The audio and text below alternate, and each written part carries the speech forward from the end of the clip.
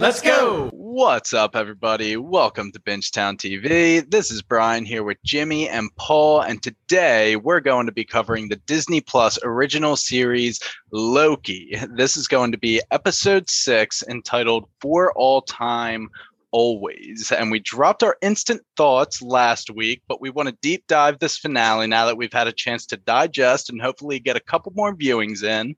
But we knew we couldn't do it alone, so we called in the expert. Zach, the comic book guy, is back at Bingetown TV, where he belongs. And this is the first time we've really talked to you about it, so I got to ask, what are your thoughts on the finale and the season, honestly? Yeah, thanks for the intro there, B-Tags. Hey, a week to think about it. I really enjoyed Loki for a lot of the reasons that you guys already kind of got into throughout its run on Bingetown. And I think that, to try to summarize my feelings on it as I kind of let it sit, right? The constant struggle of these superhero shows, Marvel shows, universe shows is that they always have to tease you with what's coming, but you can't be aware that that's what's happening while you're watching it. Like if you get to the end and it was just an advertisement for another thing and not a satisfying story in and of itself, eventually there's diminishing returns right there. And that's literally, in comic books as well. Like that's always the constant threat of people dipping out of like, just another cliffhanger. Like, what is this? And I think Loki threaded the needle of like telling a complete character arc story about a beloved character in the movies, but giving him a completely different coat of paint, while also like at the 11th hour swerving into something that catapults everything in phase 4. Like it really tried to do it all, and it kind of nailed it. Zach, totally agree. And one of the cool things about this show is it's a character that we've known for years. Like how many movies has he been in? And we got to see a completely different, like, what if side of it. And I love it too. Like both are great storylines, but it's crazy. Like, could you imagine the main characters, anything else, like Steve Rogers being a completely different Steve Rogers? It's such a random aspect. And the fact that they nailed it both times is I was not expecting it at all. This show just blew me out of the water. Yeah, having a week to digest, nothing's changed from what I said last podcast episode. I loved it.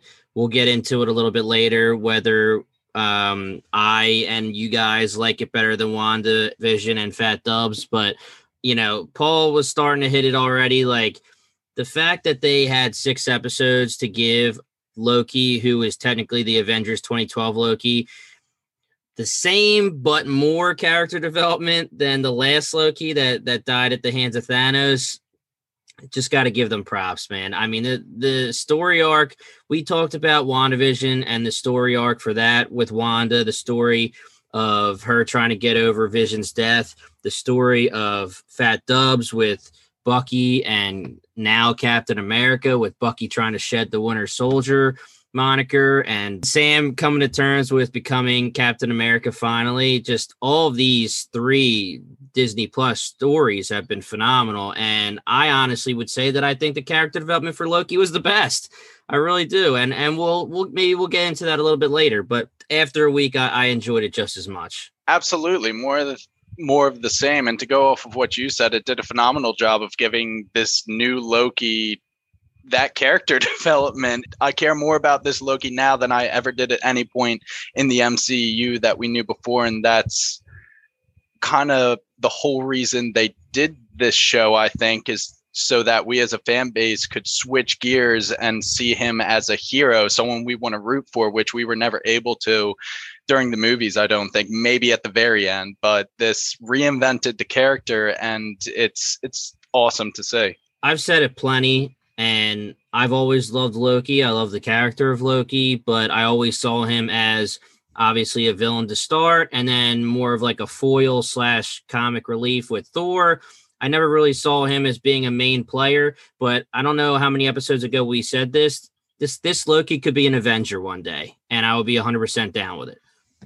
It is kind of funny to think that, your inclination is like, hey, we've had the 2012 version of Loki for so long in our brains. Like, how can they just kind of make us buy into a, total swerve in his character arc in just a mere 6 episodes? And then it's like, well, if you think about the relative screen time like 6 hours of Loki is more time than we've had from him in all the other movies combined. Yep. So actually, they really did give it enough runway to function as its own story, kind of about, not just like self-discovery, but also like, questions of free will and like what it is that somebody as troubled as Loki could actually want to make them happy.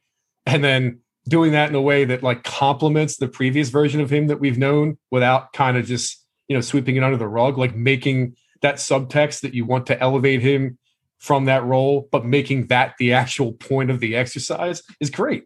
Mm-hmm. I've said it before. I honestly had very, very low expectations for Loki compared to the other three, just because I knew I was going to enjoy it. Like I knew it was going to be fine. I enjoy every Marvel movie. I enjoyed Iron Man 2. It doesn't mean I thought it was phenomenal, and it doesn't mean I think it's not the worst, but I still enjoyed it when I first watched it, just for what it was. I knew I was going to enjoy Loki, but I didn't expect to enjoy it this much. While I have you guys talking about having a week to digest, and I know we're going to jump into major rabbit holes in a little bit when we get to Kang, let's talk a little bit about Sylvie.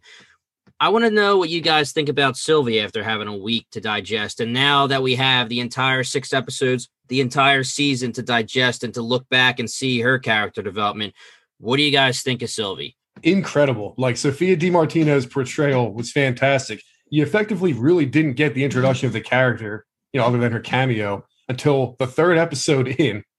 And they make her such a tragic character to the point where, like, the choice she makes in the end that is objectively the wrong thing to do, you're just like, well, of course she's going to do that, right? Like that, like just her ability to, to portray her kind of like entire life of loneliness and like, feelings of like your existence is a mistake and you can't have any real relationships, like that kind of festering, self-doubt, I think, about herself, but like knowing that it was kind of foisted on her by the TVA and having that be kind of like a reflection, she's almost in a way a dark reflection of the Loki, quote unquote variant that Tom Hiddleston plays that we came to know, but in a way that's not just to move the plot along, in a way that like makes her, somebody that you truly empathize with, even though, again, you don't even see her till halfway through the series. Like just really, really well executed with,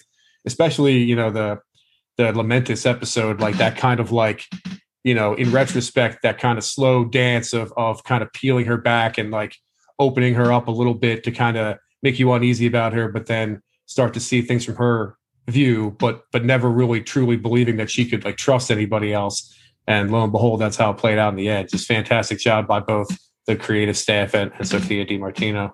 Yeah, broke Loki's heart in the end. Kind of broke my heart. I was so happy for them together. So happy they figured things out. And then she just stabs Loki in the back and then stabs Kang in the chest. It was horrible. But I don't know where she's going. I don't know. She like reminds me of Thanos right now at the beginning of Endgame.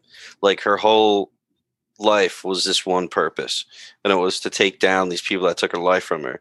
Thanos' whole purpose was to get the Infinity Stones to snap. And then he did, and then he went on his farm and he just chilled. So is Sylvie just gonna like, is she gonna be like, all right, like what do I do now? Is she gonna have a purpose? She's gonna sit back, smoke a cig, relax. Yeah, kick your feet up on the desk. Is she gonna try to fix it at all? Like stay in that office and have like that little bit of power that, He Who Remains was offering her?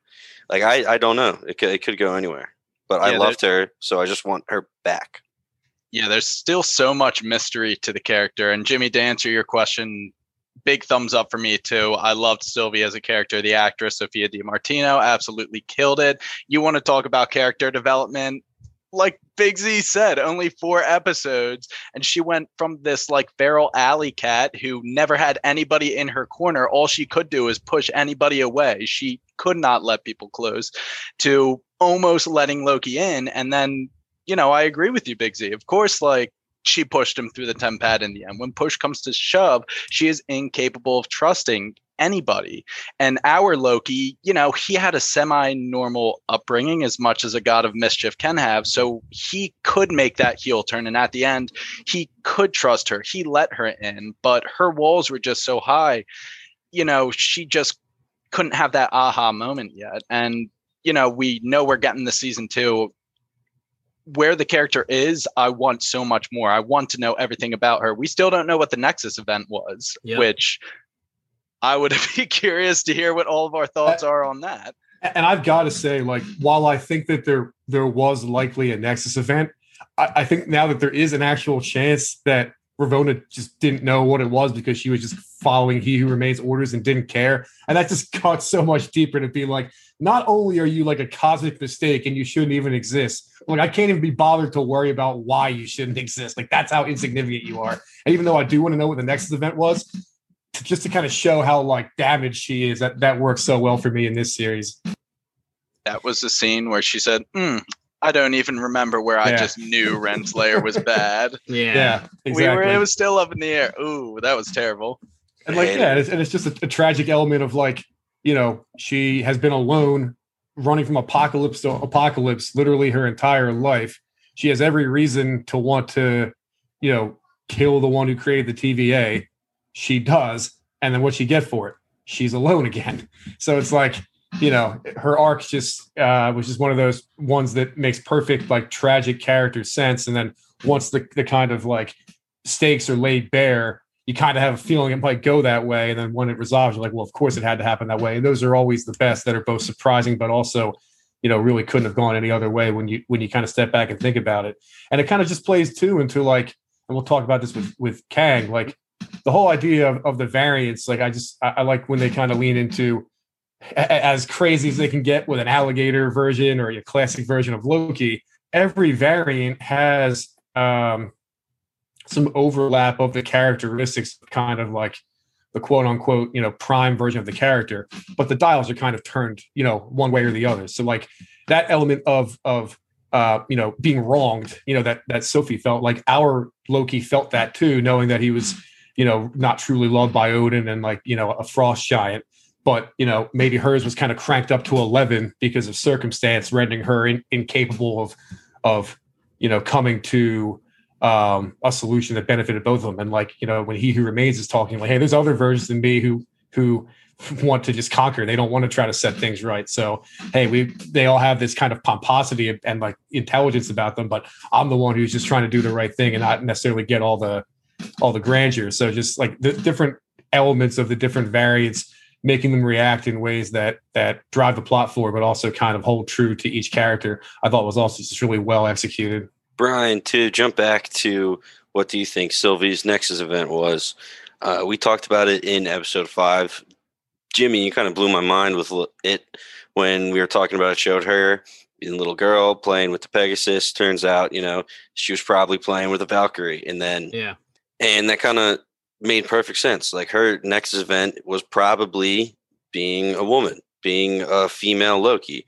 And, chances are if you're raised in Asgard, you're like a female warrior like she is, like maybe you don't want to take the route that Thor's friend, which made an appearance in Loki, and I can't remember her name right now. Yeah, Lady Sif. Lady Sif, SIF. Yeah, okay. So like, unless you're like Lady Sif, you're a female raised in Asgard, you're going to be a Valkyrie, and that's like opposite of Loki completely. So I totally think that's what her next event could be, and I love it if that's what we get in season 2, if we do ever get it. Zach, I actually have a question for you, because right when this character was introduced, obviously they named her Sylvie, which in hindsight kind of seems like a misdirect to try and mix her up with the character that Jimmy told us about, Sylvie Lushton. What were you thinking as this series was progressing? What similarities does Sylvie in this show have to the character of the Enchantress, Sylvie Lushton? And am I saying that right? Lushton? Yeah.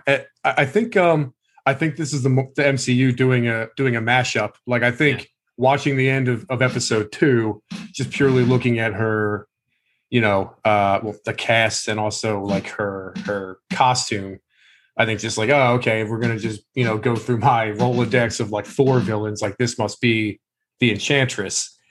And then, like the choice they made to almost make the entirety of episode 3 kind of like a bottle episode on Lamentis. Like when that was over, you're thinking like, well, there's only 6 episodes of this. Like they really, the whole premise of that was that she's a Loki variant. Like, and you have to take that at face value for that episode to land, that she really can't be a comic, approximation of the Enchantress. They're kind of using her aesthetic to move forward this other plot.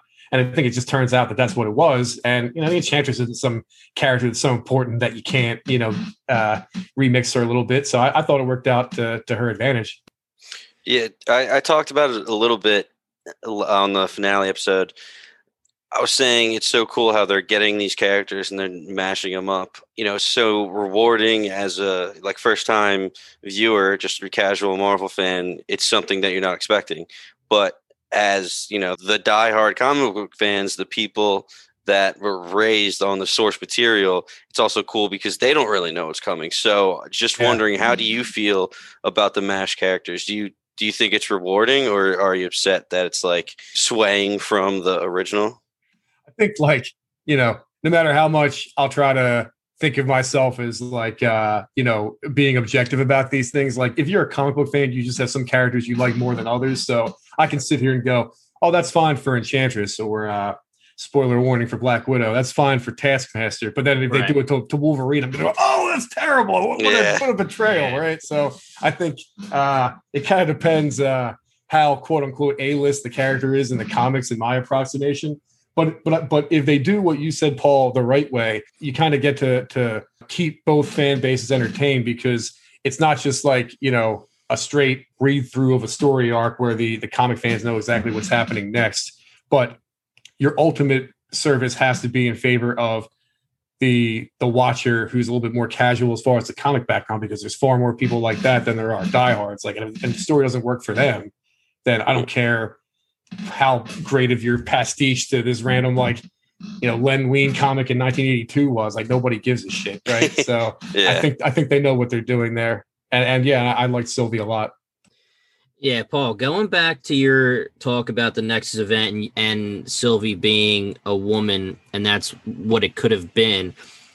Like you were saying about her being a woman and her idolizing the Valkyrie, Renslayer herself brought up to our boy Mobius early on, I believe it was episode 1 or 2, saying, Loki on the Sacred Timeline is who we need him to be. He is the god of mischief. He's a POS pretty much. He's arrogant. He's a backstabber, this and that. If Lady Loki, Sylvie would have became a Valkyrie, that would not be the Loki that would fit on the Sacred Timeline, and maybe that is why she was having a Nexus event. The other thing is, it's hard to think about knowing the end of this episode, knowing as long as Kang or He Who Remains isn't lying to us.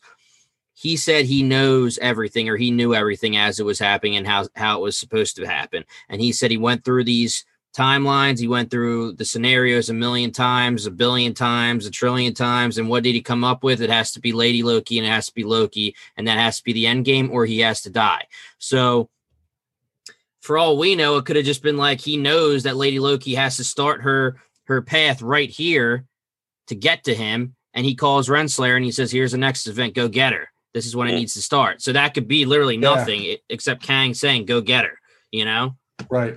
If Kang is operating through, the quote unquote timekeepers, whether it actually calls a branching path or whether it's just something Kang deems to be not what is going to keep them on that ultimate path, what's the difference in the TVA's eyes? It's still, grounds for them pruning somebody. Right. The funny thing about her Nexus event is that now that the TVA is busted and the timeline's broken and nobody's policing Nexus events, she kind of has this freedom and nobody cares what her Nexus event is. I wouldn't be surprised if we don't even find out what it is. Yeah. Paul, in my head, I actually agree with you. I buy into that. Her Nexus event might have been that she was a girl. I'm curious to see now that she has this quote unquote freedom, if she'll return to Asgard and try and find out who she was supposed to be or who her family is or something, and we could visit this alternate version of Asgard. Yeah, it was a quick line and it was mostly a joke, but the one line where our Loki is talking to the other Loki saying there is somebody out there. It's another version of us, but it's a female Loki. Have you guys ever seen a female Loki? And they're like, no, it sounds terrifying. The fact that it's so rare, and that little line right there, they've never seen one, it makes me think that is a high possibility. And before we move on, guys, I asked Paul and Brian, and I want to ask you, Zach, was there any time throughout this series, whether it was before when she was cast, the rumors of there being a Lady Loki, or any time at all during the 6 episodes, was there any time that you thought that she may take Tom Hiddleston's place as the Loki of the MCU going forward? I mean, we lost Black Widow, we lost Iron Man, we lost Cap. It wouldn't be crazy to lose Tom Hiddleston's Loki and have a female take the place. I absolutely had that, maybe not expectation, but thought crossed my mind of like, maybe these Disney Plus series are all just purely a means for handing off mantles. And here's another one. I mean, exactly. That's what we're assuming is going to be the Hawkeye series. So, yep. And who knows if I'm surprised that Tom Hiddleston will probably be in season 2. And I can't imagine he's not, right? Yeah, I mean, he literally came out and said, I'll be Loki forever as long as they'll have me. So, well, there you go. Yeah, and I'm down with that. I mean, Anthony Mackie said, I foresee being Cap for another at least 8 years or something or whatever. So, hey, I'm down with all that. All right, well, let's get into the crazy shit right now. He Who Remains, hashtag He Who Remains, guys. He never says it once. He never says his name is Kang. We talked about the script that he was reading where it said Loki's variant identification number on the script, and then it said me whenever He Who Remains was speaking. So there's never the confirmation, but everyone assumes, and we have to be thinking that we're correct, that Kang has joined the MCU. Zach, what were your thoughts on Kang actually coming in when there was so many things banging us on the head pretty much from the beginning, but really like episode 3, 4, 5, 6, really banging us on the head, and we thought maybe it's another Mephisto. What were your thoughts with Kang actually showing up? It is funny that, the narrative motions of WandaVision kind of made us think, all right, they're not going to take a swerve in the last act. You know, Falcon the Winter Soldier, they're not going to take a swerve in the last act. Everything about that I thought was still kind of in play for Loki, except for the fact that like the mystery of who created the TVA was a central enough plot beat that maybe they could do something. And I feel like I'm pretty familiar with most of the goings on in the MCU. Like I had seen the casting of Jonathan Majors in Ant-Man and the Wasp: Quantumania, but that was about it. You know, kind of had it somewhere in the back of my brain and, you know, kind of forgot about it. And I didn't watch this episode until the day after it aired. I was getting crushed at work, and thankfully somehow I ended up avoiding spoilers. And it's like, 10 minutes into the episode and the elevator opens, and then, you know, Lauren's just like, who's that? And my wife, and I'm like, oh man, they're doing Kang. Cause I immediately, you know, registered, wait a minute, that's the guy they cast for him. And I do wonder what the breakdown was of people just going like, the man behind the curtain is just some dude versus, oh my God, you know? Yeah. I mean, if you're not knowing, like we are, like in the know with Kang, you're literally in the dark. Yeah. You still don't even know it's Kang unless somebody's telling you online, because he never even says it. Yeah. My reaction watching it through, I heard the actor for Kang was casted for Ant-Man Quantumania, but I didn't know who he was, didn't know what he looked like. So watching him, like, you know, he is to me, He Who Remains for the first little bit. But, you know, they asked what his name is, and he goes, yeah, you know, I've been called by many things. I forget what he says the first one. You know, a king, and then the other one he says a conqueror, and I was like, okay, so you know that has to be Kang the Conqueror now. Yep. I was really ecstatic. I thought, you know, first off, his acting was amazing right off the bat. Didn't know anything about him, but he still blew me away. So I'm super excited about that, because if he's anything like Thanos was an unbelievably entertaining villain. Like I loved him. He was a dick. He was a bastard. He stabbed Tony right in the chest and then, you know, made him die in the end game. But I thought he made a really good point, and he's one of those villains that you see the drive behind. And, you know, if this is Kang the Conqueror, who's literally just wants to conquer every timeline and be like the all-powerful being, like that's going to be so entertaining to watch. And Zach, before we get into this Kang thing even more so, what was your all chips on the table theory before episode 6 happened? I thought it was going to be another variant of Loki. So, you know, it was a kind of a character study, you know, a journey of like self-actualization. Like, can you, forgive yourself? Can you love somebody else? Right. So like it had to have some sort of ability for, our quote unquote Loki to play off of that, which is why I thought that might be the beat of him kind of like coming face to face with a Loki that amplified all the worst parts of himself and outright rejecting that. And I still think that that's like a fine story. But what we got actually, I think, ended up being even better in that the conflict between the Lokis was actually between Loki and Sylvie. And it was not one of like triumph. It was one of tragedy. And you have, Kang just kind of sitting there, twiddling his fingers, just like watching this kind of, grand puppetry that he's presided over unfold. I thought it was really cool. Yeah. So now Jonathan Majors, he did phenomenal in this episode. He told us all about the fact that there's variants of himself. Again, he didn't say his name was Kang, but there's variants of himself, and a lot of them are a lot more evil than this one is, whether he's telling the truth or not. So we know that there's a lot of versions of Kang. I said a couple of them in the last podcast. I also said in the last podcast that I wasn't going to pretend like I was any kind of expert in this. So, Zach, I'm sure you don't want to get too into it, but as nicely as you can, give us a little history of Kang from the comics with his different versions that we may see.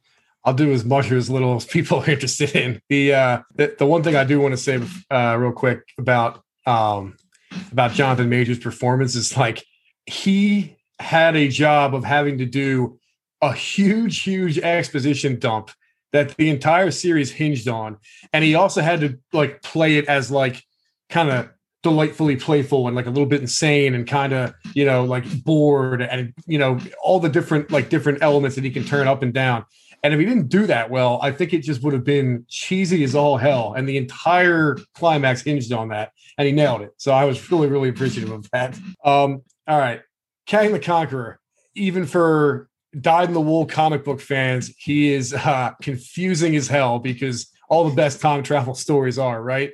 And even within the Marvel universe, depending upon what era, what editor, what writer, you have some inconsistencies with the way that the time travel rules work even there, right? So trying to square every single story to work together is an impossibility. But the summary version is that he was introduced as a villain way back in Avengers #8. So, created by Stan Lee and Jack Kirby, like an original Avengers villain. Yeah, he was, a evil being from the future, not too much backstory to him. A little bit later in like the 200s issue of the Avengers is where his kind of origin as being from the 31st century and his real name being Nathaniel Richards gets revealed. Now, depending upon what story you read, Nathaniel Richards is a future descendant of either Reed Richards in timelines where, great grandfather or whatever of Kang, or Doctor Doom, because there are timelines where Invisible Woman ends up with Doctor Doom and is the descendant of that. He's more of an Avengers villain, but his backstory is very tied to the Fantastic Four. So that's kind of cool. And he has had many different variations where he goes back in time. He then tries to conquer. So yeah. So like the conceit of Kang is that he's the smartest man in the room and kind of likes to bloviate and hear himself talk and has like the kind of super villainous, long dialogue. And, every single time you encounter him, partially it's kind of a get out of jail free card for the writers, but also the reality of like there being so many different variants of him, because every time he goes back in time, he then might make a change that makes the version of Kang that was already in that time then travel to another timeline and do something differently. So you have him in the far, far future where he's known as Immortus. And it's like, well, that's a variant of the one that originally came back into ancient Egypt to be Rama Tut, who I don't even know if he was conceived as an original, if Rama Tut was conceived as Kang when he was first introduced, but they had that reveal a little bit later that, he was Kang all along. The Scarlet Centurion is another villain version of him that fought the Avengers that was later revealed to have been a future version of Kang. In more recent time, Iron Lad from the Young Avengers is a young version of Kang that a more benevolent future version of Kang went back in time to try to convince him to become Kang earlier to stop a worse version of Kang. But then in rebelling against that and killing the worst version of Kang, he then becomes the version of Kang that came back to tell him to become Kang. Oh my goodness. There's a lot of that kind of thing going on, and your mileage may vary as to how much you like it. I think the character is very, very novel, because if he's written right, he's just like funny, how kind of like ridiculous he is, but also how kind of scary he can be, because a lot of like the time travel stories you'll find are people kind of I'm goofing around, like, Ben Grimm fell on Dr. Doom's time portal and he's back in Camelot days. Like, what a wacky story, right? Whereas Kang, it's not just that he can time travel, like he is good at it. Like he finds joy in having these machinations that span different timelines and centuries, because he just wants to show how kind of smart he is, that he can orchestrate these things that happen in these really elaborate ways. And sometimes it doesn't land, but other times it's really, really cool. So he's just a really interesting villain, not just in terms of like what the creation of the multiverse and the MCU means for what they can do for the other properties, but just purely as somebody who they want to make a multi-movie threat. I think he's got enough like depth and like chutzpah to be able to kind of carry some of these like longer term plans through multiple movies and have it be actually interesting. So what are his powers then besides superhuman intelligence? Does he just make all of his own shit and he's so good at it that he just makes his suit the strongest, period? Like he may have powers in different story arcs because of him going to this time and discovering this technology from this ancient race that lets him do this, that, or the other. But he's just he's a man at the end of it. Like he is a super genius, and he, depending upon which version of him, he has traveled through time enough times to, age himself, thousands of years over. Or sometimes you run into like the younger variant of Kang, like Iron Lad. But yeah, he's just a dude. Do you think it's a possibility that, like, we already know he's going to be in next Ant-Man movie? Do you think that Kang could be a different variant of a Kang we may see in, the next Avengers film? I think that's a certainty. I think like the specific version of this Kang that we saw as He Who Remains is dead. And we're going to see a variant of Kang or multiple variants of Kangs as things progress. And I was reading online that people were actually thinking that if you had to put a name on this Kang, that this one may have been the Immortus version. What do you think about that? It could be. I mean, I think he said that if I recall correctly, he said he himself was from the 31st century. Mm-hmm. And the quote unquote, like Kang Prime was from the 31st century, but then discovered the technology to be able to go back in time. Here's a paradox for you, because he came into contact with another version of himself who was Kang the Conqueror that he didn't know was himself, that he got the technology from. There's a whole lot of that kind of thing going on. And you're like, which one did? Like, the answer is they both did. So he could be either side of that coin. Okay, so Zach, you're telling us all this and you're explaining how actually confusing it is. So you were telling me off podcast that this is kind of, whether you want to say ballsy, weird, some kind of a move by Marvel that it'll land probably just because it's Marvel. But with all this confusion, how do you make this happen in the right way where casual fans can just sit there and realize they're, it doesn't necessarily mean they have to go see a popcorn movie, and we don't want them to think, but at the same time, they don't want, Christopher Nolan or something. Right. You know what I mean? Yeah. Like, so I think we are at the time where it's no longer just kind of like this high sci-fi, navel gazing, like Donnie Darko style time travel stories. Like, there's enough pop culture, Doctor Who type stuff where, Lost, like your average viewer is aware of time travel stories to the point where it's not off-putting just on its face. Right. So then, okay, so you clear that hurdle. Now it's a question of execution, and time travel is the ultimate. If you do it well, it's awesome. If you do it poorly, it's dog shit. So you really need to be like, I think why it's ballsy is that if you think about like Marvel versus DC, like the multiverse is really a staple of DC. That is like one of the most famous stories is like Crisis on Infinite Earths, right? The whole concept that there's different versions of the superheroes is kind of like baked into the DNA. Marvel has had storylines dealing with the multiverse because you got 70 years of comics. You're going to try a bunch of different things, but it's never been as central to, Marvel has always like been, yeah, we can do these crazy stories, but like we want to be the world outside your window with a twist, right? So if you're really, really leaning into the cosmic stuff because you like what kind of storytelling opportunities it affords you with like, oh, now we can get Andrew Garfield in here and we can pull the X-Men in. Like, I'm not saying this is what's happening, but I can just see like, the people counting the dollars going, oh, this is phenomenal. This is just a springboard to do whatever we want.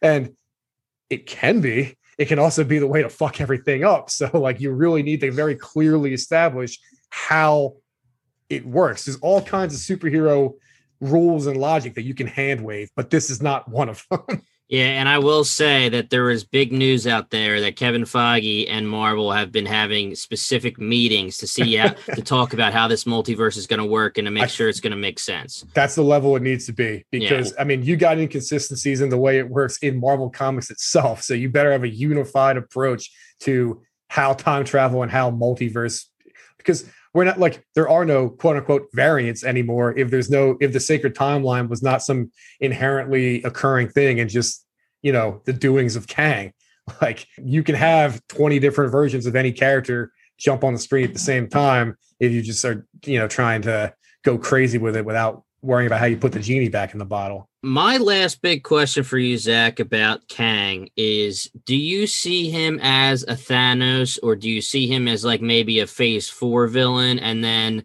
phase 5, we'll move on? Thanos was 1 through 3. I mean, he was there underlying for 10 years. Do you see Kang being something that big or do you just think he'll last multiple movies, but he's not going to go that long? I could see him maybe going that long in terms of like raw runtime, just because of how much content we get these days. Yeah. But actual like number of years, I don't think anything will, because it's just a different kind of, streaming landscape these days. Like, like what Marvel did with phases 1 through 3 was very much like of a time that I just don't think will ever be repeated. I don't even think that they're going to try to one up themselves. They're going to try to do it differently. Right.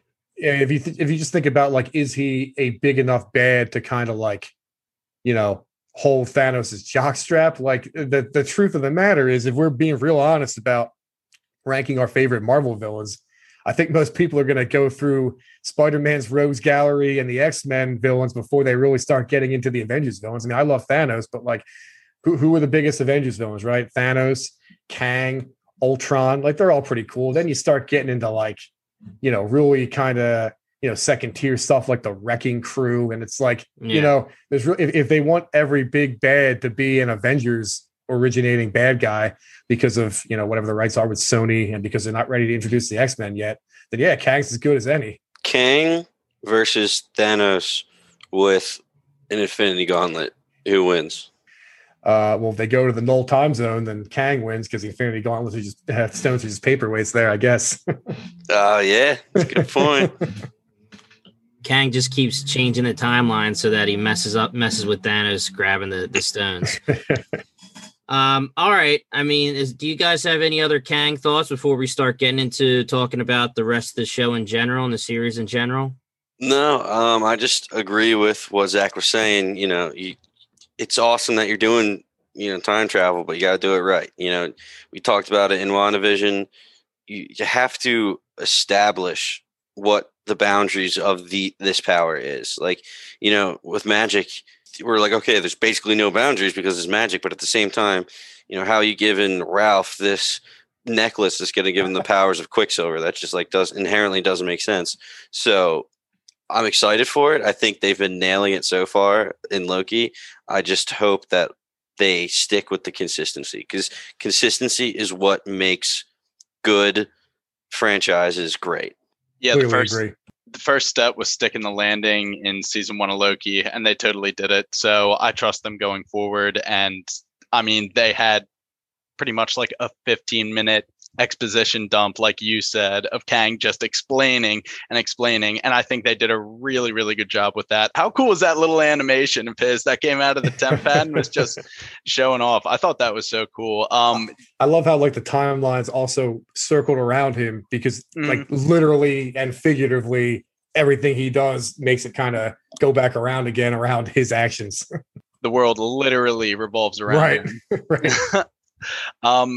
Yeah, if you guys don't mind, I want to talk about someone who didn't seem like the most major of characters, but Ravonna Renslayer is one of the characters that I had so many question marks about since episode 1, and she left through the temp pad armed with files that were given to her from Kang, assumedly, because Miss Minute said, he thinks these will be more useful.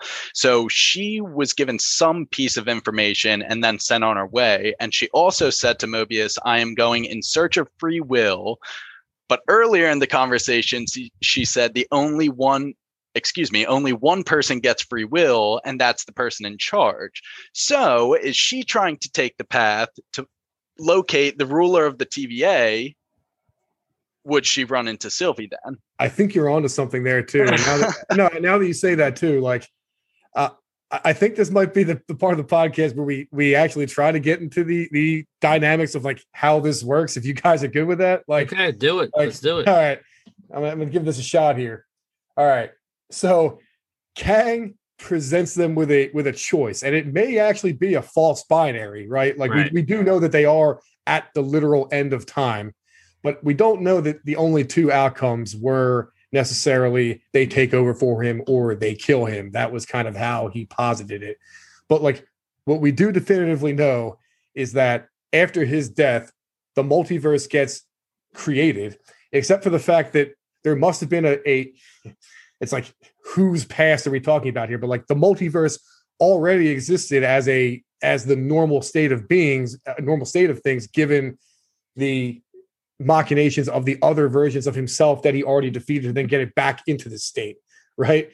So presumably he gets to like that moment where now he doesn't know what happens because he ran through the scenario with varying levels of success enough times to where like, okay, this one's completely off. All right, now I got one Loki, but that one sucked. Like he kept doing it until finally he said, okay, now these are the two. And then I come up to this point where the last time this happened, I time traveled, but this time I didn't. Therefore, I actually don't know what's happening now. Like that was my read on how that works. Right. Did you guys agree? I agree. So so if that's the case, then whoever is in these branches at the time the multiverse is reintroduced, right?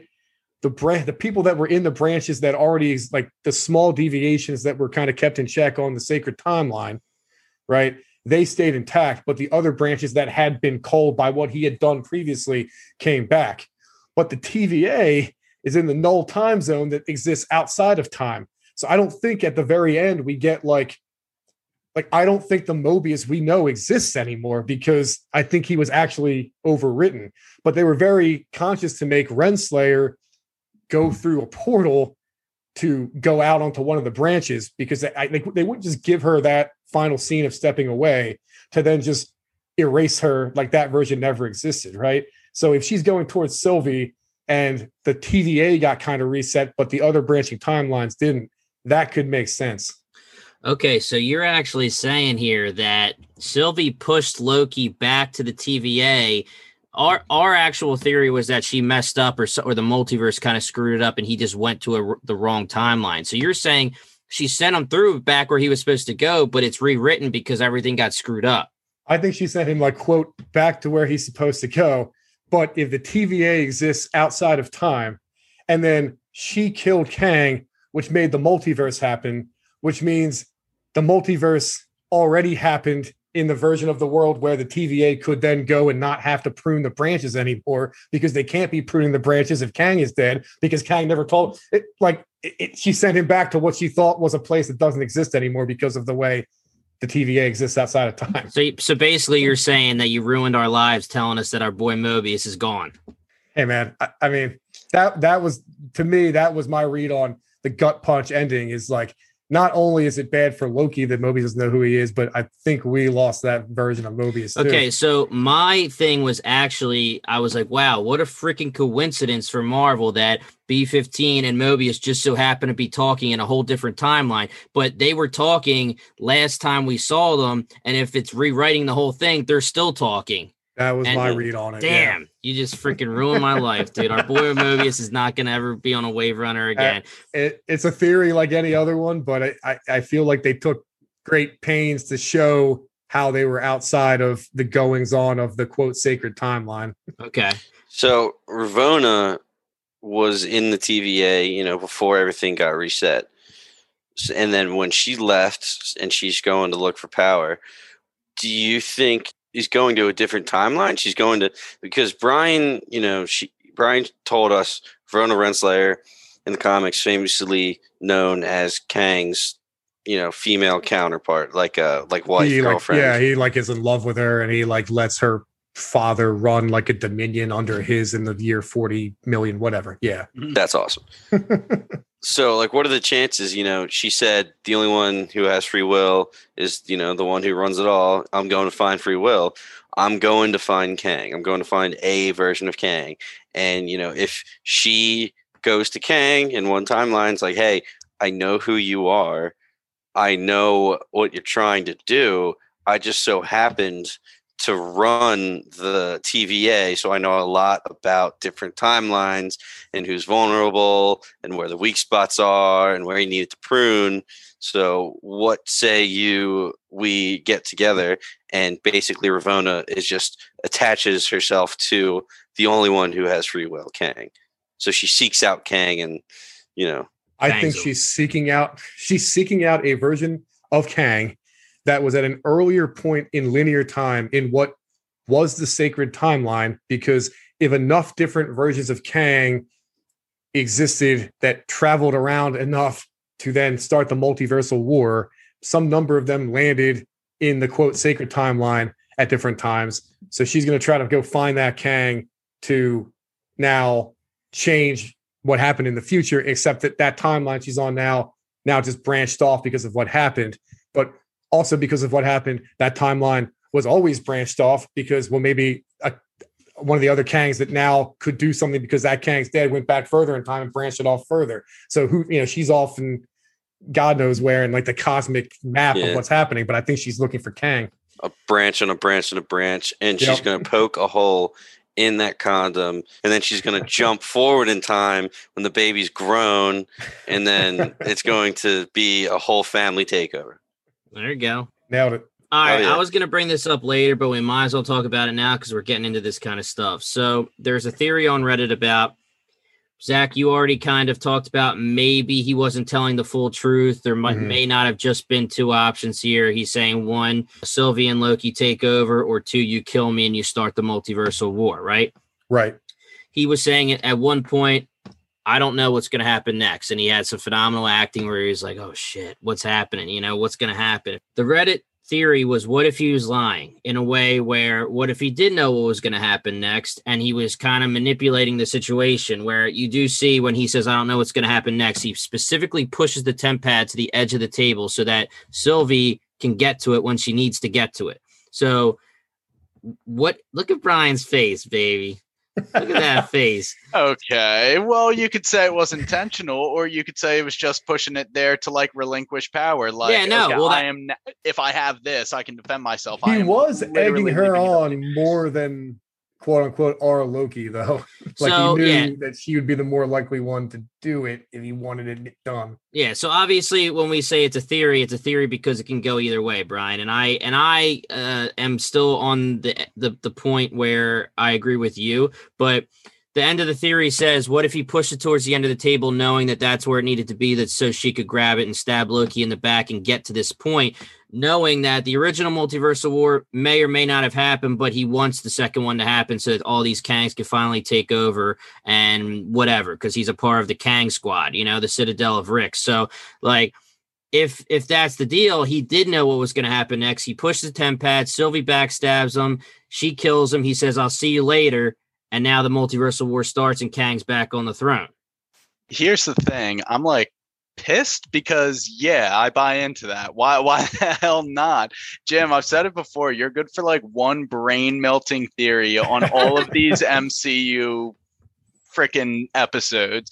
It's awesome though. Yeah, 100% I could buy into that. But when I was reading the episode as it was going, no, I didn't catch that. I thought he was just relinquishing his power, but that would be consistent with what I know about the character of Kang. Big Z, what do you think? Yeah, no, I mean, you could take what he says at face value, but everything about that introduction is kind of, tilted enough where he could definitely be an unreliable narrator. I don't think going down that path is like out of line with the kind of Kang stories that are very commonly told.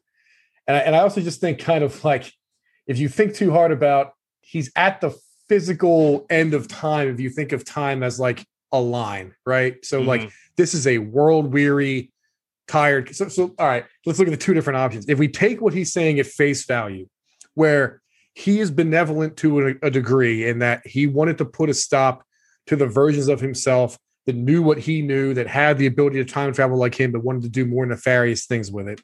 And the way he saw fit to do that, to stop the variance of himself from ever manifesting and, presumably variants of anything else that could potentially challenge him, was to make the sacred timeline. If we take that at face value, right, that he's been orchestrating this for a really long time, and he seems kind of like the kind of, the Kang is the kind of person that he wants the glory, he wants to be revered, he wants people to know how smart he is. And we could look at this as kind of like, hey, he's at the end of the world. Nobody even knows that he did this big heroic sacrifice. Like, what's in it for him, right? Like, eventually, even though he's a time traveler, he's going to die of old age. And then what's to stop another version of himself that is on a more slowly branching out timeline, in the absence of him giving direction to the TVA, from going and doing the same thing all over again, if he thinks that inherently some evil version of himself is always going to challenge him, right? Like, so, okay, there's the charitable reading of why he may just want to be like, look, I just need somebody to take my place, straight up like Lost style, with the trying to find the guy to protect the island at the end. Somebody's got to press the button, man. Somebody's got to press the button. Somebody's got to do this instead of me and keep it going. We could give it that read. But like, if we're to take that at face value, then like you said, Jim, like, okay, so the multiversal war already happened, and he was the last Kang standing, and he vanquished those Kangs and pruned those timelines, right? So that there was only like this one version of himself remaining.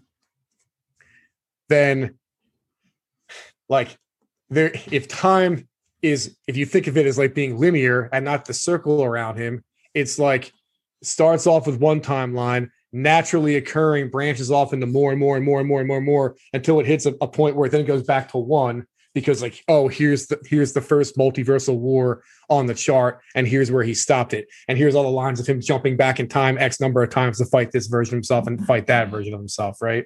Mm-hmm. Okay. So I think I know where I'm going with this, but bear with me here.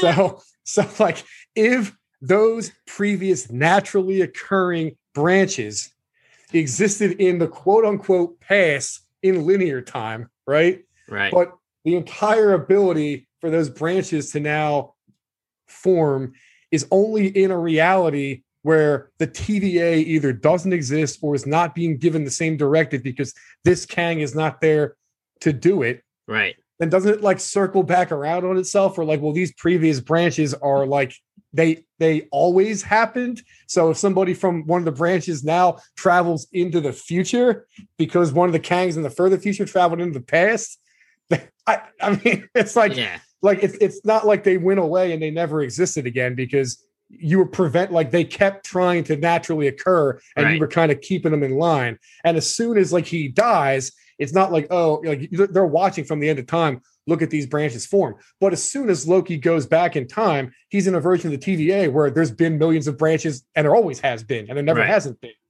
So does that mean that the Kang that is now running the TVA like never encountered the Kang that now got killed by Sophie? Or was this it?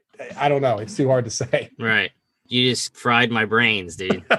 And that's the kind of thing that happens. Yeah, well, that's why it's going to be funny to see how Marvel decides to explain all these things, because they obviously had Kang explain pretty well in his monologue what the deal is with him. But anytime something happens with some kind of time jump, they're either going to have to show it or explain it every single time. And that's where you're getting ballsy. Absolutely. Because if we had to believe that this Kang knew everything was going to happen because he was such a experienced traveler and had been to all these different periods, right? Then like through this Kang singular experience, he had ventured to branches that don't exist anymore because he put a stop to the multiversal war. Right. Right. But like they had to have existed because he had to have gone to them to get into stop where he could have created TVA. Yeah, exactly. And that's where the paradox is coming. So now are you saying that they could bring those previous timelines back into the mix because they had to have existed at some point? So not only could they bring those previous timelines back in the mix, but Kang from the point in time where he was in that timeline but hadn't yet created the TVA, if he is now made aware that this version of Kang that did is dead because another further future one like Immortus comes back, what's that Kang gonna do? Like you start multiplying them. Yeah, I mean that's why it was crazy where people were posting, and on Bingetown TV Instagram I reposted something similar where it's funny. It's just showing the multiverse and showing all the branches, and they're just saying, all right, here's Agents of S.H.I.E.L.D., here's all the different movies, here's Sony, here's Fox, yeah. X-Men, it's just like everything now exists. Everything exists and you can do whatever you want with it. Now, I want to take that soundbite and propel us into talking about What If, because that is the next series that they're coming out with. And now because of this multiverse stuff, all of it could be canon. Absolutely. Yeah, so Tom Hiddleston himself has come out and said that What If, even though it's animated, obviously, will have to do with the MCU. It's not necessarily just going to be, hey, what if? Here's the end of the episode and we're done with it. Certain things might have to do with the phases and the actual MCU as a whole. To me, that's crazy. I don't know exactly how they're going to do it, but it's endless possibilities. And now I'm even more excited for the show. Absolutely. That's the biggest thing that exponentially raises the hype around that show, because I know it matters. And that makes me invest more into it. All right, guys. The same shtick they pull with the comic book too, where it's like, yeah, it's a what if story, but Uatu, the Watcher from our timeline, is like narrating it. So what if he says that it's an important timeline to impact the current books? Keep reading. They can do that kind of thing. I mean, that's the thing, because now we talked about it. This Loki is directly affecting the next at least 3 things that are coming out. What If comes out, I feel like how can that not just be different timelines of things happening that are the branches that occurred now that we're not pruning different branches, Right. All these next events are, T'Challa becomes Star-Lord, and I think Spider-Man has, Spider-Man has, Doctor Strange's powers, I think, or, I can't remember exactly what the scenarios are, but how can they not be based on these, different branches? And also we know that there's going to be some multiverse of madness is going to be multiverse of freaking madness. Okay. We know Quantum Mania is going to be directly affected by a Kang, and also we'll deal with the multiverse. And we already know that Spider-Man 3 No Way Home is going to have to deal with all this too. And we talked about the fact that people were saying, where's our trailer? Well, you can't give a trailer yet because you had to wait for Loki to end, because it won't make sense without Loki, I think that's clear. Yeah. Yeah. So how can this not make sense that they're just variants? Andrew Garfield, Tobey Maguire, they're variants. Why is Doc Ock alive? Well, it's a different variant of the same Doc Ock, but a different universe. Why is Electro Jamie Foxx, but he's not going to be blue? Well, it's a variant of him. It's how everything's going to make sense now, and it's phenomenal. It's going to be really awesome. Again, as long as it makes sense and as long as they don't kill it. It does seem to me that, for me, I'm just full of excitement for the next couple movies, but I'm just wondering at what point can they stop, or does it get too crazy? Because they're going to have to obviously have a million more movies come out, and are they all going to have to deal with multiverse stuff now? Are they all going to have to deal with timeline stuff now? I think they shouldn't. I think exactly. Just like every hero can kind of tap into like a different genre. Like I want Shang-Chi to be, modern kung fu movie. I don't want it to deal with the multiverse, but you get to also have things that are entirely about the multiverse and like the spectacle of it. Right. And as long as like that becomes central to the plot of that particular project, and not just like, hey, we're doing I don't know, Ironheart, and here's just random appearance of a version of Tony Stark from the timeline. It's like, well, that doesn't really do anything for me. Well, that's what I was going to say. So how quick do you think they're going to use the cop out and bring back somebody? I could see Scarlet Johansson being back pretty quickly as Black Widow, even though they gave her I actually haven't seen Black Widow yet, but I heard they gave her a nice send off, and so did Endgame and everything. They did. Yeah. They've said it a million times that they want to use her again, and they wish they could bring Scarlett Johansson back. How quick do you guys? I mean, Yelena Belova, I heard, was awesome, and she's going to kind of take that spot.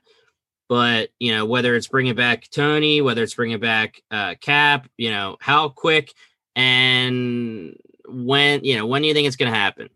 I mean, the truly kind of like depraved thing would be like, oh, here's a variant of everything we knew, except that Hawkeye was the one who jumped off in Infinity War. And it's like, okay, I guess you could do that, but that takes a bit of the gravitas away from her. So hopefully they're not so brazen with it. Yeah, I really hope they don't. I mean, if they do, hopefully it's like in Endgame where they just see Tony Stark's father for like a little bit first section. And I hope that like if they do that, it'll be Steve Rogers. They'll see Steve Rogers as Captain America just for like a little bit. But I really hope they don't bring him back. Then it's like, what's the point of the amazing send-off and funeral and happy endings that you give him in the first place? They confirmed that Chris Evans is going to be back, and I already brought up the fact that I think he would be the perfect Skrull. Like bring him back, and I mean he's not. So technically, I guess he's not dead, right? Technically, I guess. He's on the moon, right? So yeah, he's on the moon. He's on the moon. But yeah, we're going to be dealing with variants, Skrulls. I mean, it might get a little cray in the next couple years. Zach, I had one other question regarding the comics and references to it. So this series, Loki gave us a bunch of Nexus events. Jimmy reminded us of Wanda being a Nexus being, we find out. So from the comics, what kind of is a Nexus being? We already know, Wanda is more powerful than the Sorcerer Supreme, and she's kind of like the main, mystic energy for her own universe. So the concept of a Nexus being, I guess it originated in the Avengers, and Wanda is typically the example they use, but it's like, because her powers were kind of described as like hex powers, right? Like Nexus beings have a million times magnified ability to affect probability and the future than non-Nexus being counterparts, to the point where like that, if you think about like, one person, stepping on the wrong leaf in one timeline, how much of a ripple does that make? Whereas a Nexus being can take a single action that can warp like multiple threads throughout the multiverse, and they can kind of experience those multiple threads throughout the multiverse. They're kind of, in tune with it. They're not just solely kind of locked into one time frame. So I think that kind of gives them almost like, a cosmic undo button. I don't think they have this plan, but they ever decide they want to put like I said, the multiverse genie back in the bottle. I think Wanda is the key to do it. All right. So we have a couple roundtable questions that we want to bring to the four of us. The first one is, are there any outstanding questions or theories that you have? So the first thing is mainly questions. What is left that wasn't answered good enough for you, or that is getting you excited for season 2? Yeah, honestly, I would just say what's good with our Loki and what troubles are going to present him in this new version of the TVA. We knew how much of a pain it was for him dealing with them when he was first being processed and introduced in episode 1. He is now in a position where he's going to have to try and win over this Mobius and B-15 who don't know who he is, and we know how they treat variant Lokis at the TVA. So he could find a lot of difficulties there, and he's also under Kang's watch now, not these mystical timekeepers. So the entire dynamic of the TVA could be different. And I'm kind of the belief that there is only one TVA that does exist outside of time.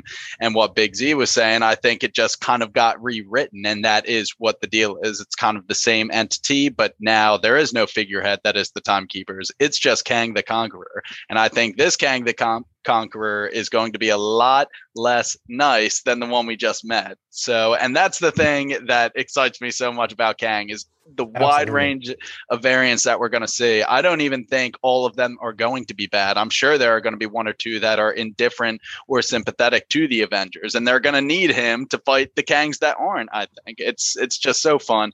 But the biggest question for me is definitely, what's Loki going to do next? Yeah, I love that. My biggest question, besides what you just said, is I want to hear confirmation of what Zach said, that the rewriting happened, and they're going to have to give us that explanation somehow. I think so. Yep. Because people are going to say, okay, well, where's our Mobius? Where's our B-15? The other thing I'm wondering, and I think, Paul, you were going to probably bring this up too, and Zach, you haven't heard us talk about it yet, and I haven't asked you yet. So what was the deal with Sylvie's plan where she kept sending all those time bombs through the gates, and we never really saw what happened with them, except for the fact that they distracted everyone? I mean, yeah, you guys said that on Bingetown. I'm listening going like, yeah, what was the deal with that? It was really so scary. Why were they able to clean it up so quick? I mean, like Family Guy was like, my mother's coming for 1 week. So, man, that was a crazy week. Like, that's right. Like, oh man, we cleaned up all those bombs. That was nuts. Anyway. I mean, they were showing the craziness that we saw at the end of episode 6, where things were starting to branch, and they're going, holy shit. And all this stuff's starting to blow up in their face pretty much on the screen. And we talked about how the screen was showing all the different times and location that the bombs were going to, and the branches were being shown, and we just never really got that. So I'm wondering if that's even going to be addressed, or I think that might just be dropped. And I think we kind of saw from Sylvie that, like, okay, it starts off, she doesn't have some grand master plan. She's just kind of running from apocalypse to apocalypse, trying to kind of stay one step ahead, stay alive. And this is kind of like the first steps of her, like, you know, trying to enact whatever kind of revenge she can just to kind of piss them off. So if you want me to believe that it was just kind of like, you know, hey, she's just trying to weaken them to be able to potentially get at the Timekeepers, but all she's doing is just stealing their bombs to try to, you know, set off at a bunch of different spots on the sacred timeline to have the greatest chance of causing, you know, branches that they have to go like clean up to maybe give her an opening to get to the Timekeepers. Right. I'll believe that, but I would have liked a little bit, you know, more actual text about that and not subtext. Agreed. Yeah, one of my biggest things, questions that I just have no idea. We've talked about it. Zach, you kind of blew our minds a little bit, fried them a little bit, but what is the deal with the TVA moving forward? Like, is the TVA outside of time? And, you know, linearly from the moment that, all right, let me word this correctly. It's tough. The timeline that Ravonna left from, what happens to that TVA? Does it not exist anymore? Or is it saying, like, you go back and it's rewritten? Is there more than one TVA? Do they exist, like, outside of time? Are they? It's just so confusing that I want them to give me an answer just so we know what we could possibly expect for upcoming. Yeah, now, like, thinking about this out loud, I can't see it not being what Zach said, because I can't see how there is more than one TVA based on the definition of the TVA. Mm-hmm. And if that is true, then then it can't be like, hey, we pushed you into the wrong timeline or a weird multiversal timeline. There wouldn't be another TVA there. So he's going back to the TVA. It's just a rewritten version, and now Kang's the leader. And like, I think to kind of piggyback on what all you guys said, my question too, and I think it is one that is going to be a front and center question in season 2 is like, okay, what is the remit of this version of the TVA? Like, if the multiverse clearly now exists, and at the time he now comes back in, it has existed for some time because time's not linear. And if that Kang wasn't alive anymore to stop the Kang that now can go right before he created the TVA and do something different with it, like, was this a version of the TVA that originally tried to prune and then was taken, under new management and failed? Is this one that is actively trying to do something completely different? And, Kang doesn't need to have the charade of the middleman of the timekeepers to have this kind of like religious element to make them believe they just follow him because he rules with an iron fist. I think they'll answer all that, but I have no idea. And to go off of that, what's good with Miss Minutes? My girl. She lives outside of time too, right? I guess because if she can be the middleman between Renslayer and Kang, like that version of her still has to exist, right? Because that the multiverse existed and then was contracted in the past too. She presumably existed then. Yeah, right. Like she's a program. So how much did she change? Yeah. Like if you go forward in time and back in time, theoretically it should be the same, unless it's it's a learning AI or whatever. Now you're just digging yourself deeper in a hole. Yeah. But it really was ambiguous how much self-awareness Miss Minutes had. She worked for He Who Remains, but could she think and act by herself? Like, could she run away from the TVA and somehow end up somewhere else in the timeline? I don't know. If she doesn't ever show up again, it's perfectly fine with me. She'll show up, dude. I thought she was cool. So popular, they're gonna add her back in, dude. I hope so. It almost seems as though she was a piece of technology that Kang would have created to assist himself, a la how Tony created Jarvis, and then he became a sentient AI. That could certainly be something that someone like Kang would be capable of, but be able to reel in and then have it be an ally just from the start. I buy that. I like that a lot. There is definitely that like mad inventor side of Kang, to kind of do what Tony would do, mixed with Dr. Doom, mixed with Rick Sanchez from Rick and Morty. He said all those things. Mixed with Reed Richards. Yeah. Someone just said Reed Richards. And this episode, I don't think we touched on it in the instant reaction, but this episode had a very unique opening title sequence. And one of the Easter eggs in that was a spaceship that flies by very briefly. Very cool. Everybody thinks it's a Fantastic Four reference. Everybody and their mother, Jimmy. I didn't even notice that, and I'm convinced you're right now that you said that. It's just a very deliberate choice to put that in there. Yeah. I mean, they had quotes from almost every character from the MCU in the opening scene, and they went real deep. So I wouldn't be surprised if we were getting introduced to some of the the big lines, secret lines they threw in there. Those characters are going to come back and make a big appearance. Those cosmic rays, baby. Let's go. Yeah, right. Where's Galactus at, dude? He's coming. Don't worry. All right, guys. So we talked about our outstanding questions. Let's finish this off strong with a series grade for Loki. We'll do like we did for WandaVision and Fat Dubs. We'll do letter grades.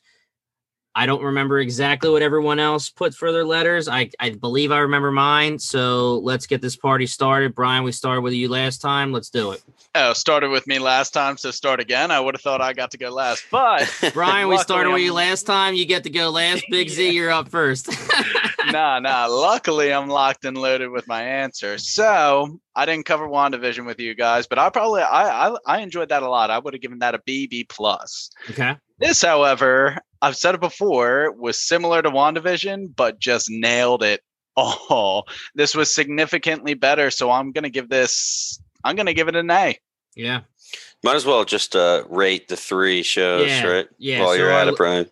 Yeah, our last question was going to be Wanda versus Fat Dubs versus Loki, so you might as well add that to your series grade. So what do you think? I'll give Fat Dubs a B flat.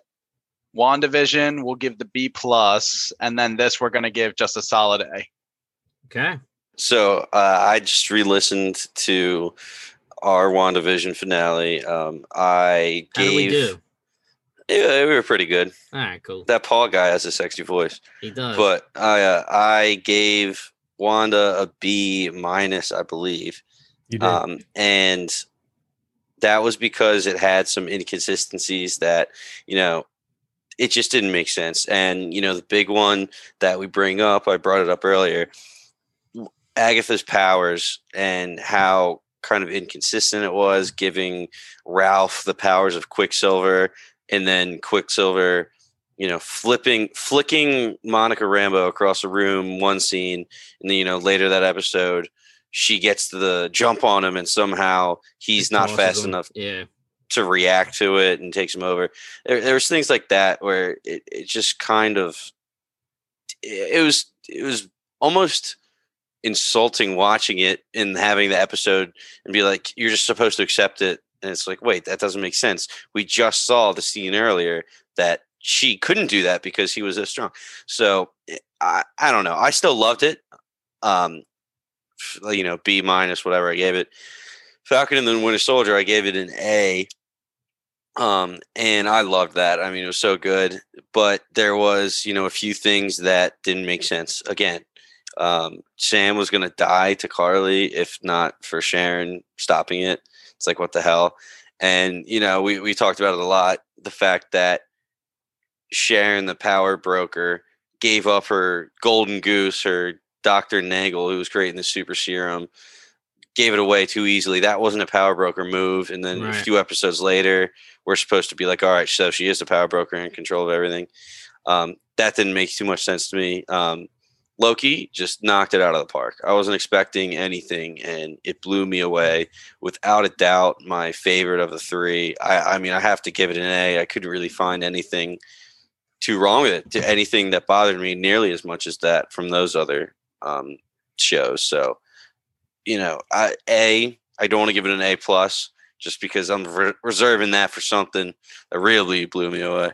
But I had the lowest of expectations, and I am coming away like ecstatic for season 2. Yeah, Brian, it's funny. We were talking about that this last night on the Rick and Morty podcast when we're saying you have to rank from 1 to 10, and we're going, why are you doing decimals? Why are you doing points? Because you don't want to get too high and then not have room for improvement. And that's kind of where you got stuck at there, Paul, because if I was you and I had A for Fat Dubs, then I'd have to give the A plus to Loki, know? Mm-hmm. Yeah. I was a WandaVision lover, maybe apologist, sticking with my A minus there.